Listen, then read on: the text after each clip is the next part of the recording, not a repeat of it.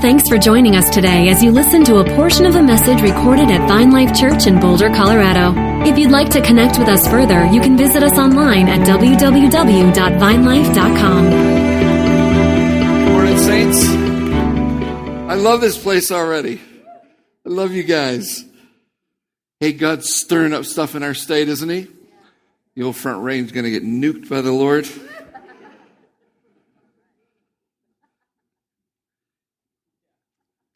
Hold on to your seats. You ready? All right, here we go. I am convinced God is so in love with us. Father has such affection for us that he won't let us stay the way we are. So you're feeling a little pressure, you're feeling a little change in your life, you're feeling a little out of sorts. Hold on, it's just going to get a whole lot more dizzy. We are invaders in a foreign land. We're part of an invasion army. Put it in perspective. You're citizens of an entire different planetary reality. You've been given a citizenship that's from the King of the creation. To sit on our duffs and become profoundly American is not enough. Amen? Okay, so when Jesus came and died, became a baby of all things. Talk about it. Amazing strategy. A baby enters the world to shake things up, bring the love of the Father, die, raise, sit at the right hand of the Father, and give all that we need to us because of his affection for his Father first.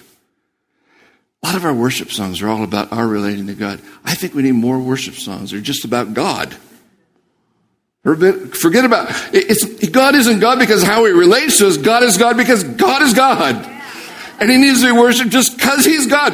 If he never did another thing for me the rest of my life, it'd be okay from his perspective. I would go into heavyweight bitchy mode, whiny mode. He's God. And what I love about it is he is not impressed with stages and with people with, big names and degrees. He is the God of the human heart. And all of us have been called as candidates, ambassadors into this kingdom that God has so beautifully given us. And I just want to, if we can just start our little journey down the road here. I want to talk a little bit about the kingdom, the church, and all of creation. And I want to put it in light of, I want it to be really on the ground. Are you okay with that? I don't want to get out here with, all the big fancy stuff. I want to tell a few stories of what God's doing. But God is so busy right now giving us an invitation in the American church and around the world to look at the way we do church and how we see our own involvement in the culture around us. Because right now, culture is sliding. The knowledge of God is going down in our nation, not up. The amount of pastors that are leaving the pastorate, the amount of churches that are closing is increasing. It's a sad thing, but on the other hand, I think, okay, so what's the Lord up to? Is he letting the tide take something out to bring something new in? I think so. I really believe that with all my heart. With all the emphasis on revival and all the revival that doesn't touch the culture isn't revival. It's not about being in our rooms and our meetings and having a great time with the Lord. That has to be translated into the culture at every level.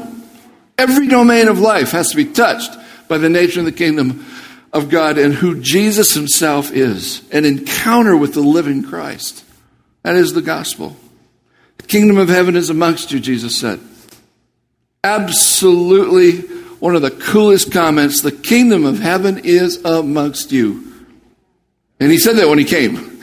He's still here. He's at the right hand. Sent his own very spirit here, and he says, I'm with you, and I'll never leave you. Kingdom of God is very simple, really. It's powerful, but it's very simple.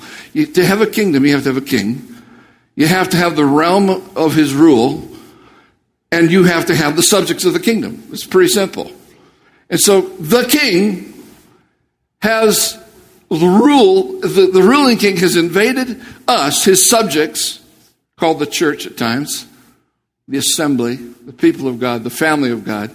And we, the ambassadors of this kingdom, dispense it into the unredeemed areas of creation.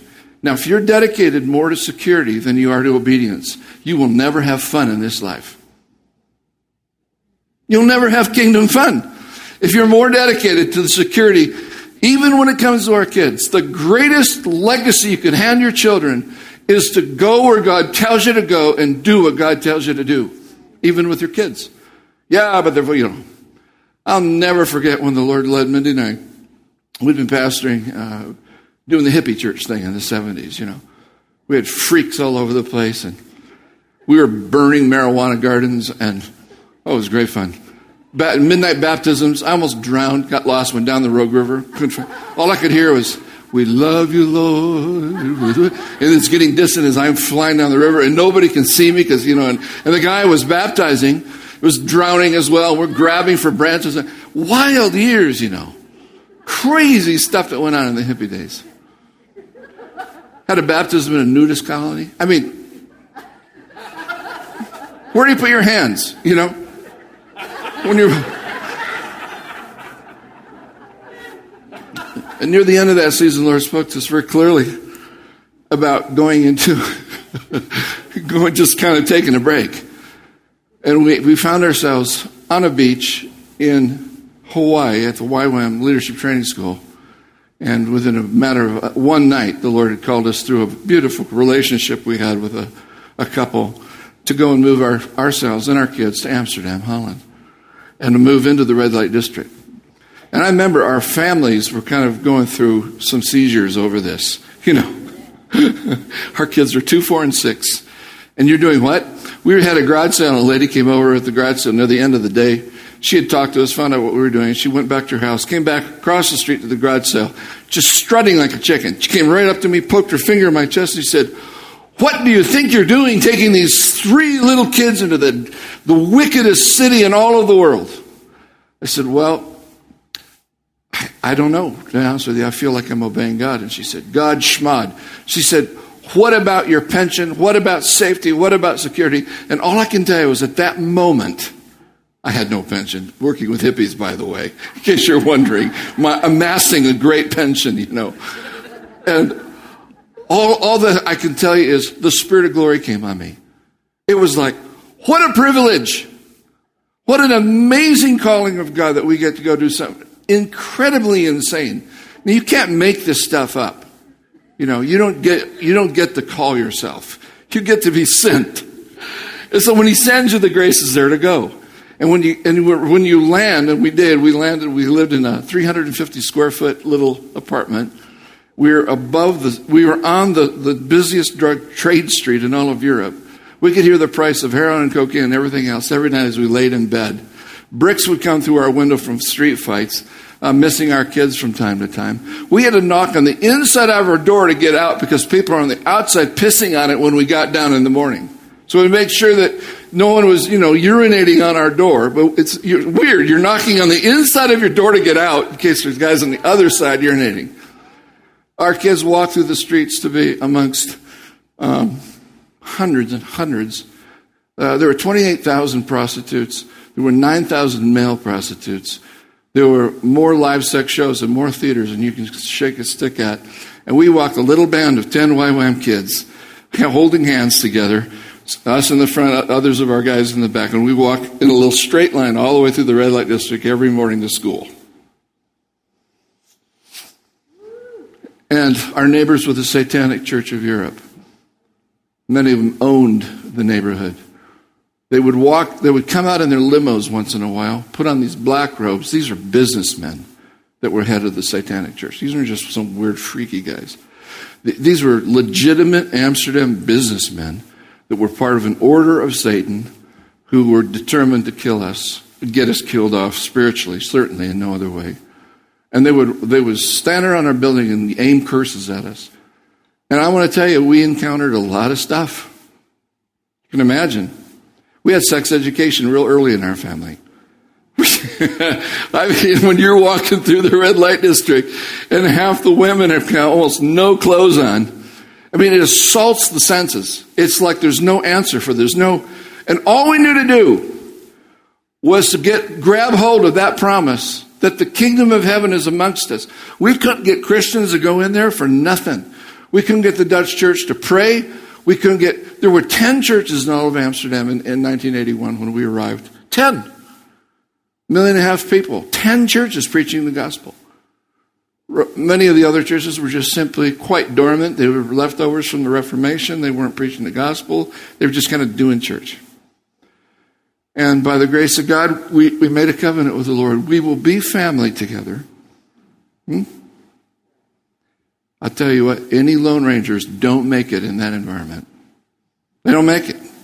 You got to be so madly in love with the people you work with and so committed to stand with each other no matter what, that when you pray, your agreement at the human level is honored by God, and he begins to come out of heaven and start doing stuff beyond what you can ask or think. 9 years of prayer every day, not one prostitute came to Christ. 9 years. And I wanted to say to you guys here, don't be in a hurry. I'm serious. Do not be in a hurry. I think sometimes we use revival as a shortcut for the pain of going through the cross. And I want to say to you, God will not let you do that. If you love him, and you do. You love him like crazy. You cannot use revival as a shortcut to get out of the orphan spirit and into sonship in Christ. It takes a lifetime. Amen? Got real quiet in here. I'm all about revival. I love it. But we've got a generation of orphans trying to bring God down, to bring revival on the earth, when they've got a journey with the Father to become like him and become dangerous ambassadors of the kingdom. And it's more than signs and wonders. It's that where you live and where you work, you learn to impact over a long period of time the people who don't know Jesus around you. Adoption as sons is only the beginning. The injustice of you and I becoming sons and the people around us living in absolute ignorance of that fact is one of the greatest injustices on the earth. They need to know that your sonship will affect them. That now you're going to touch heaven to pray for them. That nutcase at work who refuses to give you a raise. You bummed about it, or are you just putting a bullseye on the guy's heart and firing prayers to heaven for that person? I mean, it is fun to be dangerous in the kingdom. It's just rascally things happen. Mischief. It's just fun. I have a great time in airplanes. Sometimes, I love to read my books and tell the Lord I'm too busy. I'm your servant, but I'm kind of busy right now. I'm reading a science fiction novel or whatever I'm reading. Napoleonic ships, high-masted 18th century. I'm reading all about those things. Please, I'm busy. But I always say, okay, if you insist, if I need to talk to somebody, I'm available, right? That kind of stuff is important to the Lord. Let's go to the next slide. I just want to give you a little overview of what happened in Amsterdam. It's kind of a picture of what happens when we bind together, steadfast in prayer, in one accord, right? You got to have the unity with the heaven and earth stuff, the prayer, the communicating. When that comes together, what happened in Acts 2? Spirit came. What happened after that? Something was birthed that took over the world. That's the order. He sends his Spirit. While we're in the position of fulfilling the two pillars of the church, two of the main pillars, there's many, but the two big ones, that we're unified. We're actually in love with each other. Club membership churches never experience family because they're too busy running a thing. Churches that are kingdom-minded, and we'll get into this in a second, they're more concerned about maintaining the unity of the Spirit and the bond of peace so that our prayers are not hindered. So that when we aim our prayers at something, we know we've got the amen of the saints. You can take that at every level. A marriage, a life group, a small group, a congregation, a family like this, the churches in Boulder and Longmont, the front range churches, the more unity we experience in the Lord, I believe it's directly commensurate to the answers to our prayers. And one of the insidious strategies of the enemy right now is to get the church so involved in American church politics and get them so involved in the everyday affairs of life and get us way down that we find it hard to look unto Jesus, the King who has a kingdom strategy for our locations and for our nation. Best thing you can do for America is become profoundly kingdom-like. We're fine to have our positions on the Democratic and Republican. We're fine. We're okay. You can go any direction you want. At the end of the day, you're more than that. You and I are greater than our culture.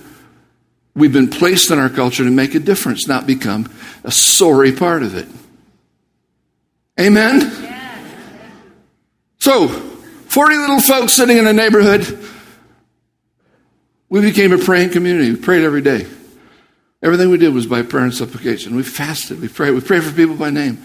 9 years later, one prostitute came to the Lord. Her name was Yopi. And all of a sudden, dams started to break. Dams started to break. 2 of the high priests of Satan came to Christ. All of a sudden, we were seeing all that whole time. We were seeing a lot of drug addicts and guys coming in and out from India, coming to the Lord on a ministry called the Ark. It was on the water. It was a boat. And it was a discipleship house, and we're leading hippies to the Lord. So that was happening. But in the red light district, very little. We started renaming the area. We wouldn't call it the red light district. We called it the Promised Land. Going into the PL today, going in, going in with the Jesus bombs. Our kids learned how to do manicures for ladies, our girls. My girls were 9 and 11. They would go into the rooms with the prostitutes that prostitute themselves, and with an escort, a female escort. We boys can't get near all that. And they would do manicures, and they would just exude the love of Jesus. 9, 11 years old. You can either protect them or make them part of the team. And they're going to get beat up a little bit. It's going to be hard in your heart. My kids had demonic visitations. I had things move in the room. Fears, dreams, nightmares. It's part of the deal. It's part of the training. It's part of the equipping. As long as they have a tight family with them and over them, and that we do family with families, and we create a wall of grace around ourselves, we can go anywhere and do anything God tells us to do, you guys. We cannot be overprotecting our children, or we're going to raise a group of religious wimps. All righty then.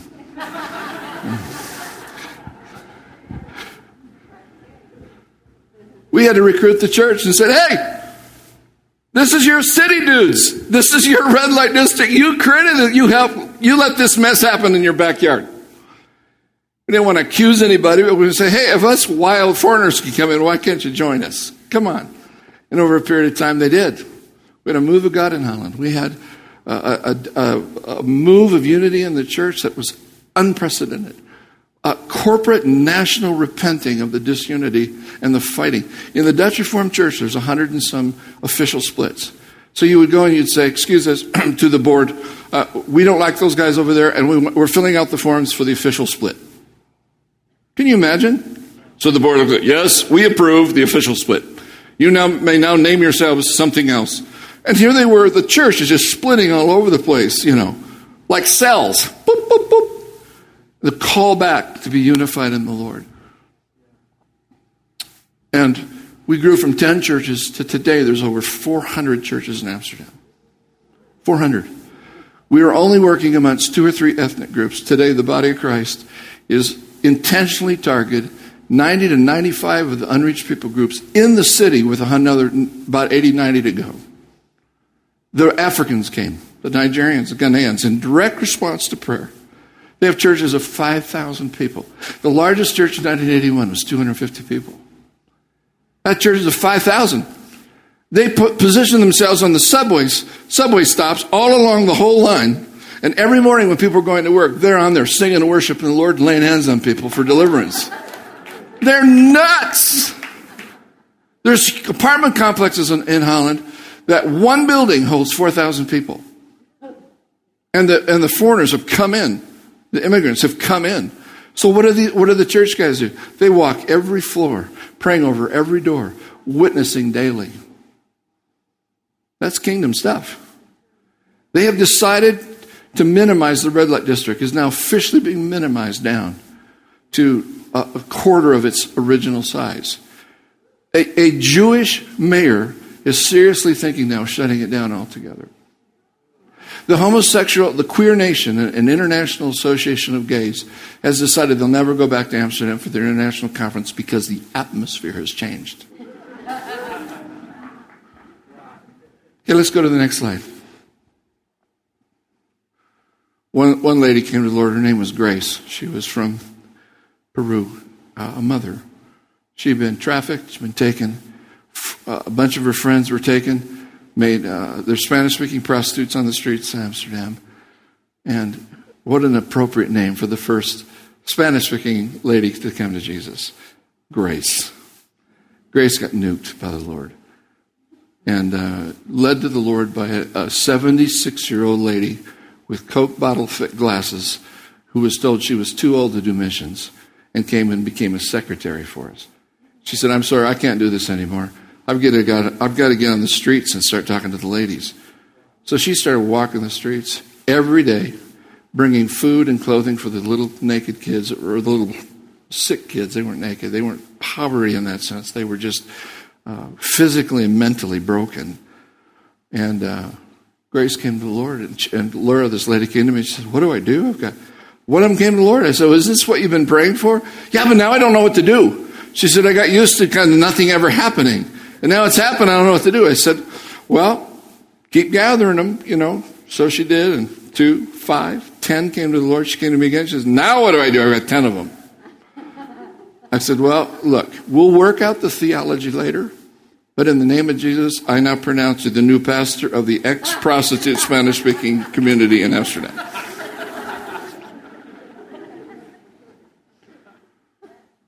Grew to be the largest Hispanic church movement in Europe. The sons of these ladies came to Jesus. They became the pastors of the movement. On and on it goes. Why, you guys? Because the kingdom of God gets outside the walls of the church and it does mischief. And there's a high price to pay, but the reward is so much greater. That he's happy, that he's pleased, that sons and daughters are coming to him. Amen? So we have this kind of a paradigm that's pretty strong in the West. Let me just go over it real quick. The center of a lot of the world becomes the church. The Christians are outside, and then the non-believers are out there. We draw some pretty strong lines around that. And the goal is, let's get all those guys out there who don't know Jesus. Our job is to get to them and then get them into the church.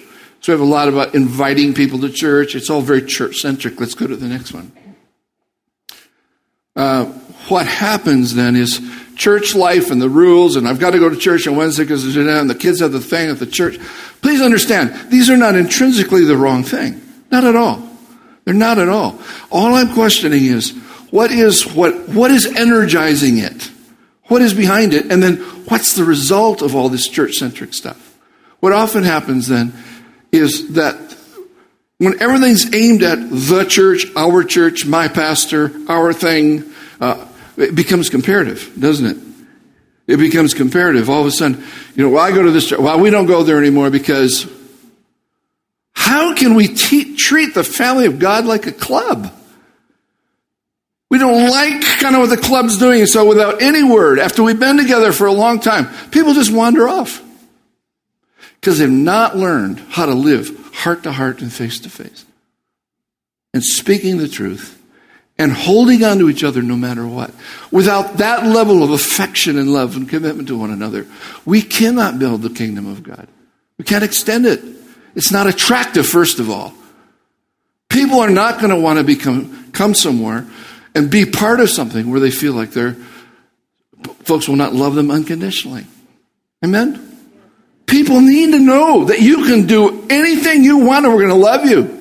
You can stand on your head. You can have an affair. You can do anything. As long as you're hungry for God, we'll walk you through. We're here about transforming people into the life of Jesus. We're here about discipleship. We're not here to have people put on a face and look cool and do the cool thing. We want broken people who have a hunger for God and know that God can take crap and make beautiful pieces of structure and strategy, of statues and art pieces for the kingdom of God. Amen? It was by mercy we were saved, you guys. While we were sinners, he died for us. The compassion that we need for leaders. What is the basis of the apostolic calling? Basis of the apostolic calling was not power. It was mercy. Paul said God looked the world over for the worst guy he could find, and I'm that guy.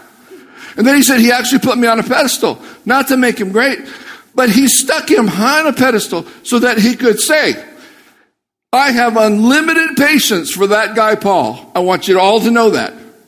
And I've chosen him so that you can know if I got him, I can get anybody. Had nothing to do with how great he was. He got rescued. And all of his life, then he would turn to Timothy. He said, Timothy, I was rescued by God. Father got me. I'm a religious fanatic. I was not even a, quote, heathen sinner. I was a religious idiot. I was so caught up in my religious spirit, I didn't realize how distant I was from the heart of God. So Timothy, what you need to know, 1 Timothy 2:1, is that God got me. If God got me, therefore, Timothy, I want you to pray for all men at all places, at all times, for God is not willing that any should perish, but all should come to knowledge of the truth. Start with the kings and governors, for example. I love that. So who gets prayed for here? Where are the bullseyes? Painting bullseyes. You don't like a political position. You don't like some guy at the grocery store who always kind of gives you time. Paint a bullseye on him and smile. Makes him real nervous. There's a strong sacred secular split. There's a clergy laity thing that goes on. The clergy are up here, the laity are down here, and there's a big gap. All relationships start with our equality in value. We're equal in value. No matter what position we hold, we start as equals in value. Then he dispenses the difference in our gifts, and he establishes authority. This is how a marriage works. It doesn't start with, I'm the husband, you're the wife. It starts with, we're both in need of the grace of God, and he's been good to us. And I have a gift, you have a gift, I have a call, you have a call. And God has established the husband as the head. It's a beautiful picture of the loving head of our home. It's not about authority at first. It's about equality in value. Centripetal, everything kind of inward towards this church thing. Unity tends to be, we'll be unified as long as you agree with us. A lot of our denominationalism, I'm not opposed to denominations. They're just body parts to a bigger body. Denominationalism is when we get caught up on our way.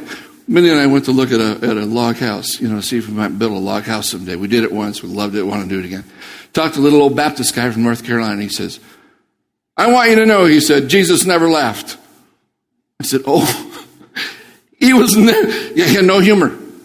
I thought, where do these wild ideas come from? We have such crazy ideas in the body of Christ, don't we? But we have to hold fast to the head.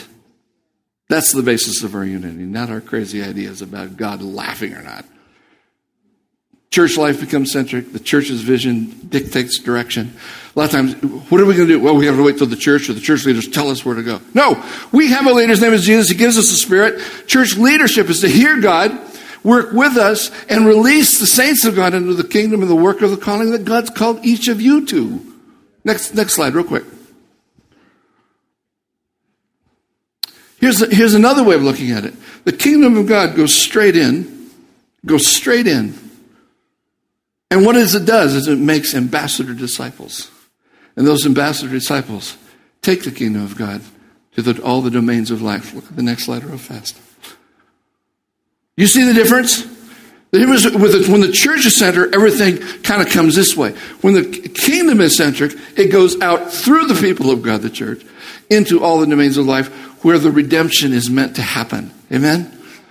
God's rule is the center, the sanctity of all of life. There's nowhere we can. I used to do my sermon preparation in bars. And a bartender told me, he said, you and I are a lot alike. I said, oh yeah. He said, I dispense spirits, you dispense spirits. I pastor the guys at the bar, and he says, you pastor people all over the bar. I said, perfect. I love that.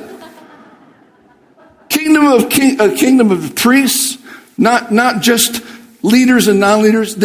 We're all got access to him. Leadership is there to equip us and release us in the call of God. Amen? Your kids, please don't wait till they're older. They can be priests now. Centrifugal, everything is outward. Unity is open set. It's based on the person of Christ. You see where we're going with this. You can see the difference.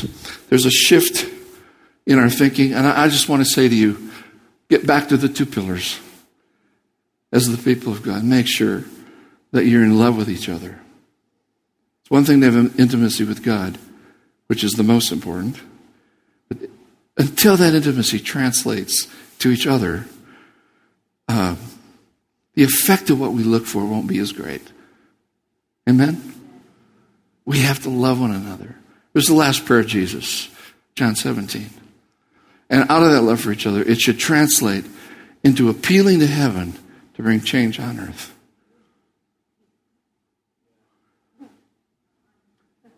I was at a Muse concert. You know Muse?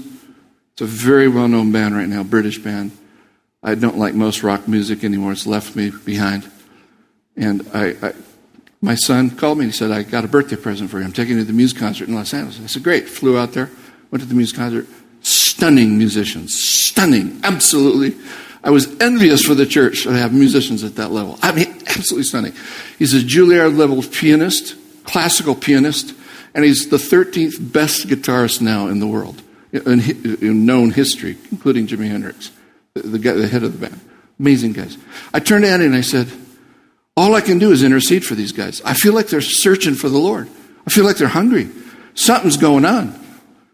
And he said, oh man, Dad, so we just stood there and we were enjoying the music, and we're interceding and we're praying for him. I said, the drummer especially, there's something on that drummer. 2 months later, I get a phone call from my friends in Tulsa. Muse was just in Tulsa. They had a day off. They were taken around in a limousine, and God orchestrated that the sweet little limousine driver was a lady, a gal, who was a Jesus freak, who had just gone through a 12-step program, so full of the grace and mercy of God. They said to her, what should we do today? Take us wherever you want to go. She said, I can't take you. She said, because my life has changed. I don't go to those places anymore. And they said, well, tell us about it.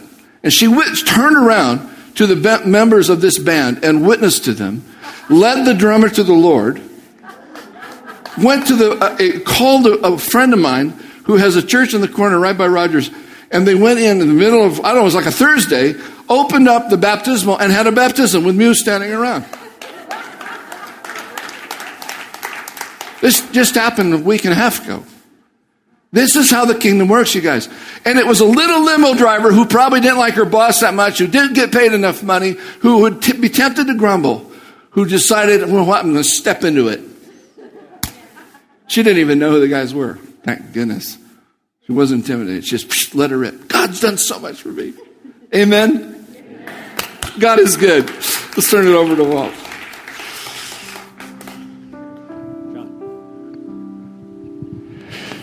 Did you enjoy that?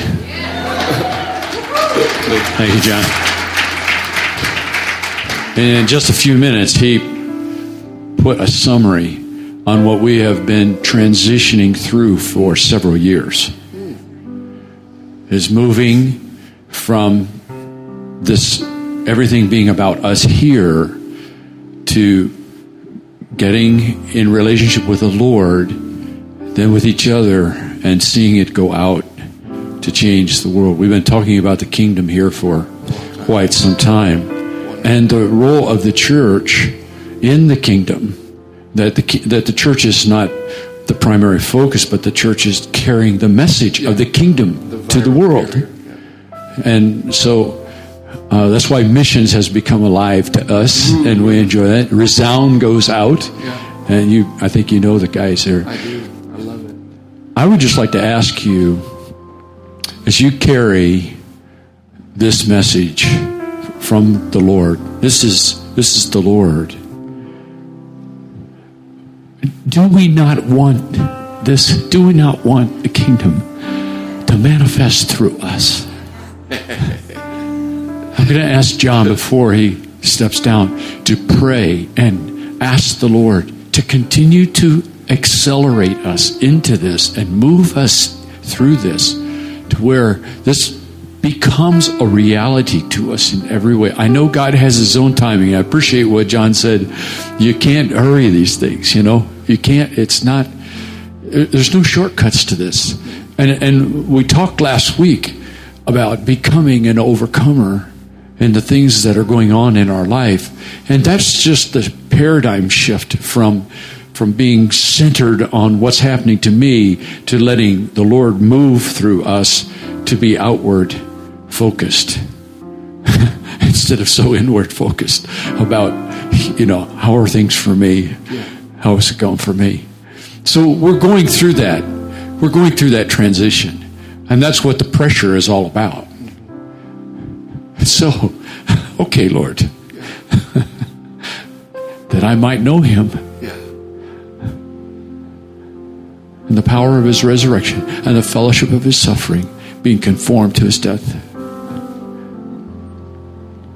So it's a death experience that Christ might live in us, through us, and be expressed to the world around us. So now I'm done with the second message of the morning. Sorry, John, would you lead us? Would you pray? I'd love to pray for you guys. Hey, let's stand together. Let's just receive from the Lord.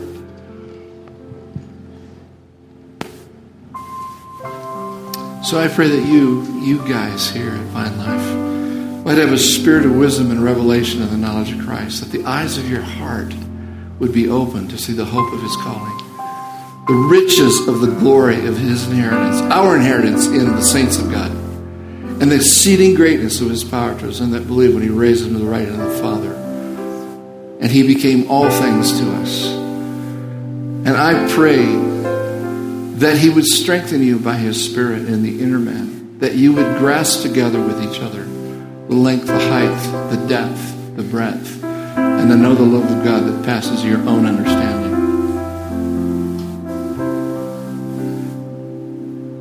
I pray for you this morning that the Lord would calm your spirit to assure you of your sonship in Christ, and that living out of that place, you'll have the patience to wait until he does what he does, with no impetus other than what he drives you to do from the inside. You may become obscure. You may become tired. You may become not what you'd hoped for. Put your trust in God. Collectively, the legacy of God in this place is not near finished. But you got to pull together like you've never pulled together before. If you held something against each other, go to each other, get it right. If you've spoken things, if you're one of those guys that walks around the edge of the thing to avoid the other guy who's also walking around the edge, seek each other out, get things right.